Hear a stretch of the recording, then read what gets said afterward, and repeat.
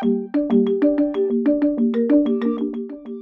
a pleasure and an honor to have been born and raised in Pleasant Hill. I was born and raised in Pleasant Hill. My heart and my soul reside in Pleasant Hill. And this is my home. This is home. Those are my ties, my parents. Those are my ties to Pleasant Hill. My parents and my family and my friends. I love Pleasant Hill. I love this community. I really do. And the people who live here now and the people who have lived here. All of them. What we're trying to do is to do what we can for Pleasant Hill so that we can change those things in the city of Macon to make it better. Not just Pleasant Hill. If we make Pleasant Hill better, the city of Macon is better. But we're not stopping at Pleasant Hill. I'm Samantha Max, and you're listening to Building Blocks from Blight, telling the story of blight in Macon, Georgia, one block at a time. It's a podcast from The Telegraph and Macon.com. Each episode, you'll hear from residents who have watched their neighborhoods disintegrate, deteriorate, and disappear before their eyes. But you'll also hear about what they're doing to renovate and revitalize the communities they call home. Episode 2, Pleasant Hill. Near the western edge of Pleasant Hill, a small black and white road sign marks the entrance to Linwood Cemetery, a 14-acre resting place established in 1894 for Macon's black residents. On the grassy stretch along Walnut Street, several dozen tombstones of different shapes and sizes are planted in the ground. Flower bouquets and American flags line a handful of graves. The rest sit untouched, partially buried by sprouting weeds. Yolanda Lattimore visits the cemetery almost every day. Some days, she gives tours of the historic site where one day she'll be buried. Other days, she sits between her brother's and father's graves, chatting with them and soaking in their presence. Well, I'm supposed to be buried here. And my brother, who was tragically killed at the age of 19 in 1999, is buried here. My dad, who lived a long life, who was lived to be 81, is buried here. My mother and I are supposed to be buried here, and we have other relatives, like my dad's mother and father, and I have cousins. Lattimore does her best to keep their little plot clean, but beyond the well-kept lawn at the Walnut Street entrance, the 125-year-old cemetery has been consumed by overgrowth. Once you venture deeper into the cemetery, it's nearly impossible to maneuver through the maze of untamed trees and vines, let alone visit with a loved one. When Lattimore's little brother died in 1999, she made it her mission to revitalize the cemetery where he was laid to rest. She co-founded the Macon Cemetery Preservation Corporation in 2001, and she spent countless hours cleaning up this forgotten corner of Pleasant Hill in the years since. Lattimore's connection to this historic neighborhood is deep. When her great-grandfather bought his house on Grand Avenue in 1917, he signed the contract with an X since he didn't know how to write his own name. Lattimore feels like it's her obligation to take care of the place that's always felt like a second home. So that's my vested interest is, I want it to be decent and hopefully, not disappear before I can be buried here, and it's not just about me, about just everybody, because all of this is cemetery. Lattimore lists a few notable Maconites laid to rest in the cemetery. There's Medal of Honor recipient Sergeant Rodney Davis, entrepreneur and founder of the historic Douglas Theater Charles Douglas, businesswoman and civil rights activist Ruth Hartley Mosley, and the educators L.H. Williams and Peter G. Appling. U.S. Representative Jefferson Long, Georgia's first black congressman, is also buried here. You have people who are date back to Buffalo soldiers, Spanish-American War soldiers, World War I, World War II. You have educators. We have all sorts of business people who are buried over here, just regular lay folks who were, did their part as citizens in the community. It's a lot of prominent people have come from here or lived here or moved here from other places. So Macon has a lot of history to tell, and a lot of it, Pleasant Hill is kind of like one of the starting points for a lot of black history. Husband and wife Peter Givens and Naomi Johnson were both born and raised in Pleasant Hill, and they remember the days when all their neighbors felt like family, when everyone they passed on the street seemed to know their name. What was it like growing up here? It was great. I mean, you know, when I was growing up here, it was just a childhood. You know, it seemed like everybody knew everyone, and they knew all the kids in the community. So you couldn't go anywhere without being recognized.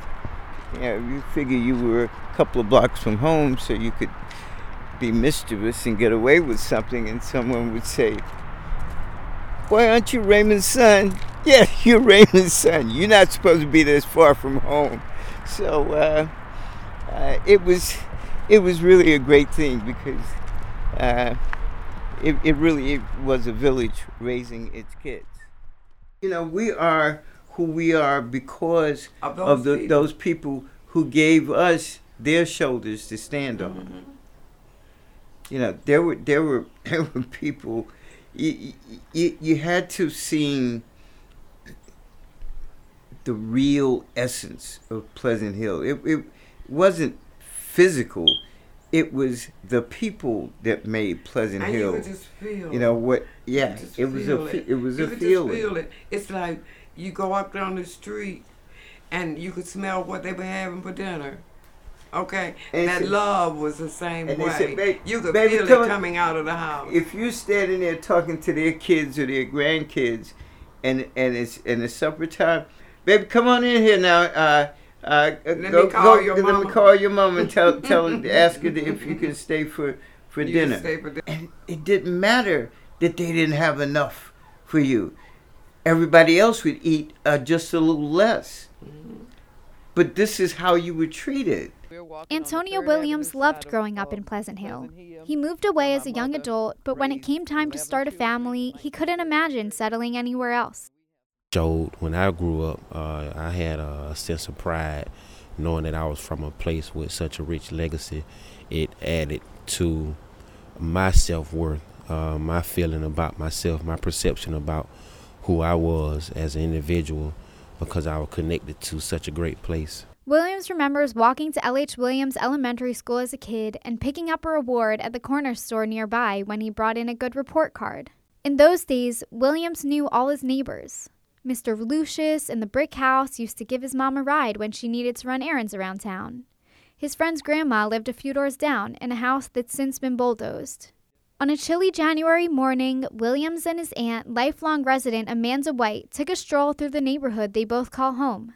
It was truly an extended family, the entire community, and I can't imagine who I would be had I not grown up in Pleasant Hill. I feel like a part of my identity, part of who I am, was shaped not only by my family values and my upbringing, but by my community.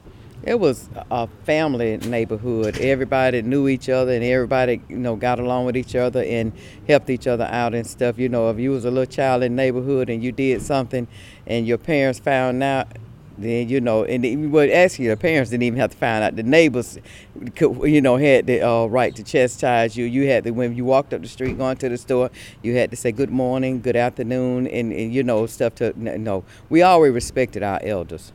That's the way I was raised, to respect your elders. And that's the way Pleasant Hill was back when I was growing up. Something changed in Pleasant Hill when the Georgia Department of Transportation started construction on the I-16, I-75 interchange in the mid-1960s, which cut the historic community in two. It kind of left a bad taste in your mouth, from a lot of that stuff, because it was basically, hey, there's a bulldozer sitting here. We're going to knock your house down. Here's a few $1,000s and go. You got nothing to say about this. So that's what happened then. I know that because I saw it. What I'm telling you is not hearsay. Okay? As highway lanes replaced homes, Givens watched his community slip away before his eyes. Started slowing down. okay, at the beginning of the construction of I-1675. The kids were always leaving here, going other places to pursue their careers. But there were enough that stayed, okay? But once the I-75-16 was cut through, it split Pleasant Hill. It also, it's like somebody reached in and snatched your gut from your body, and from that point, things really started going downhill, because nobody was staying anymore. People were just,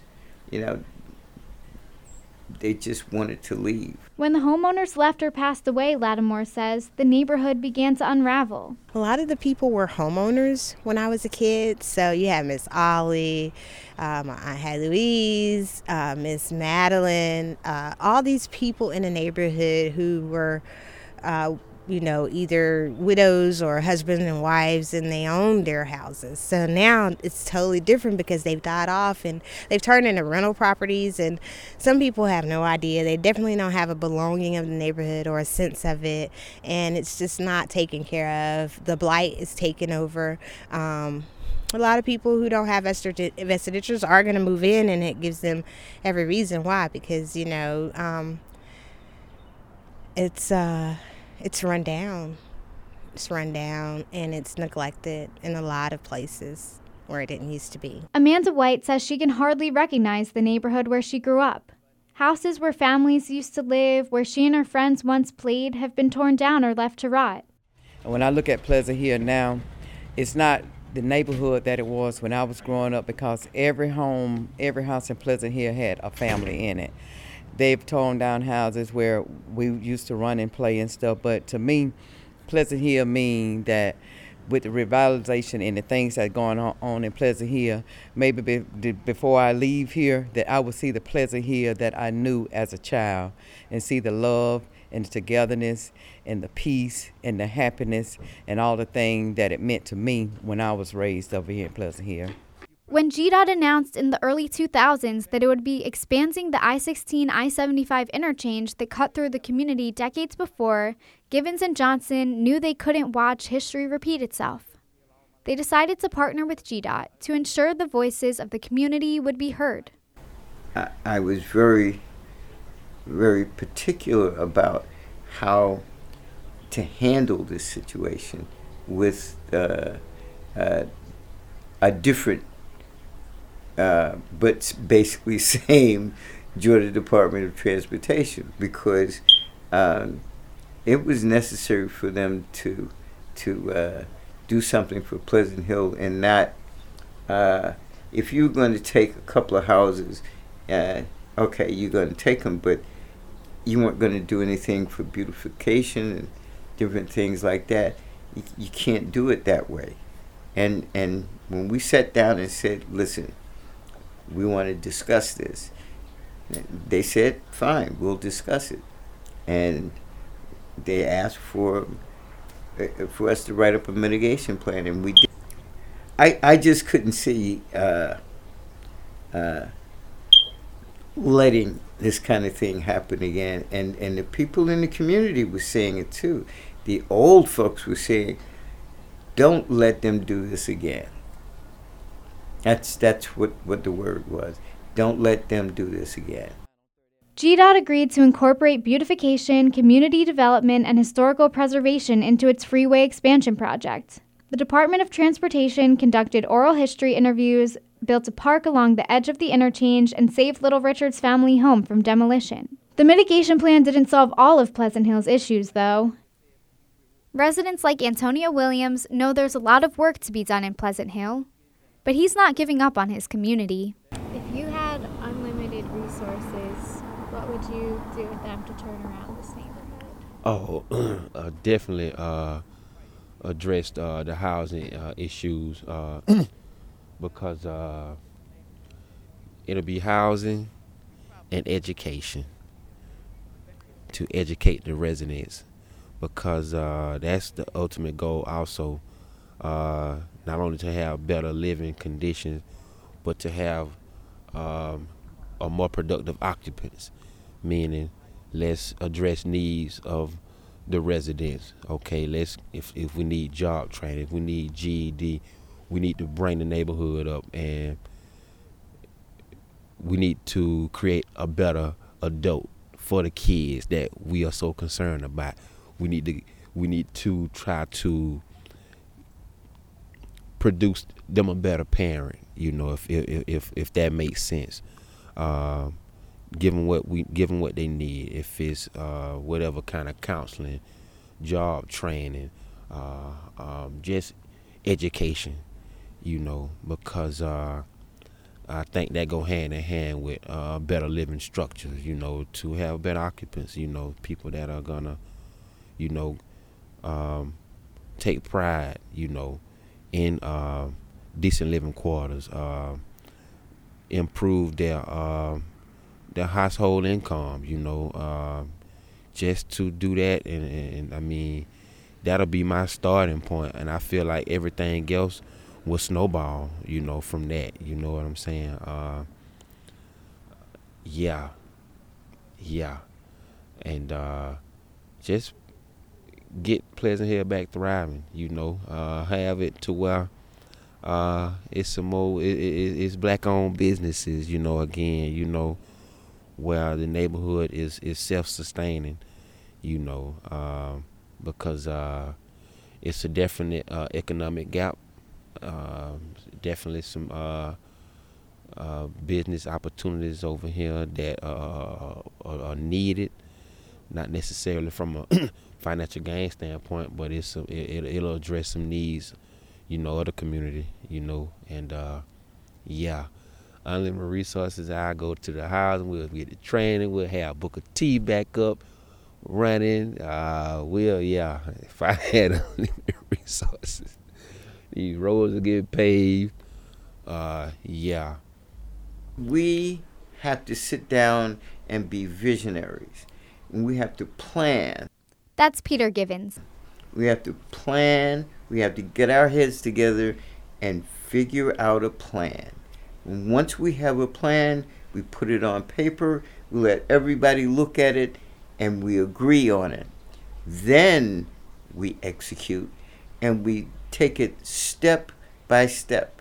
You don't skip a rung on a ladder. You take every step, because it's the same way that you build. Givens can't help but smile as he drives around the park he helped to build on the edge of the interstate. It took 14 years to get to this point, he says, and there's still more to be done. But he can see his community starting to shift. These houses have to be worked on, but that's the next phase. That's the next thing that we're going to pick up on.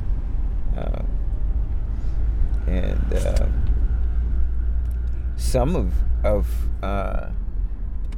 that phasing is already started. Some people are just doing work on their houses, and because they know that Pleasant Hill is changing.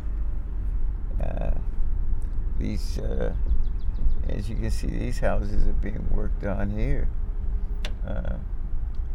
And that one, I know that it's an artist couple that own both those houses now, and they're working on those houses. People are painting their houses and trying to do what they can do to try to, bring them back up to snuff.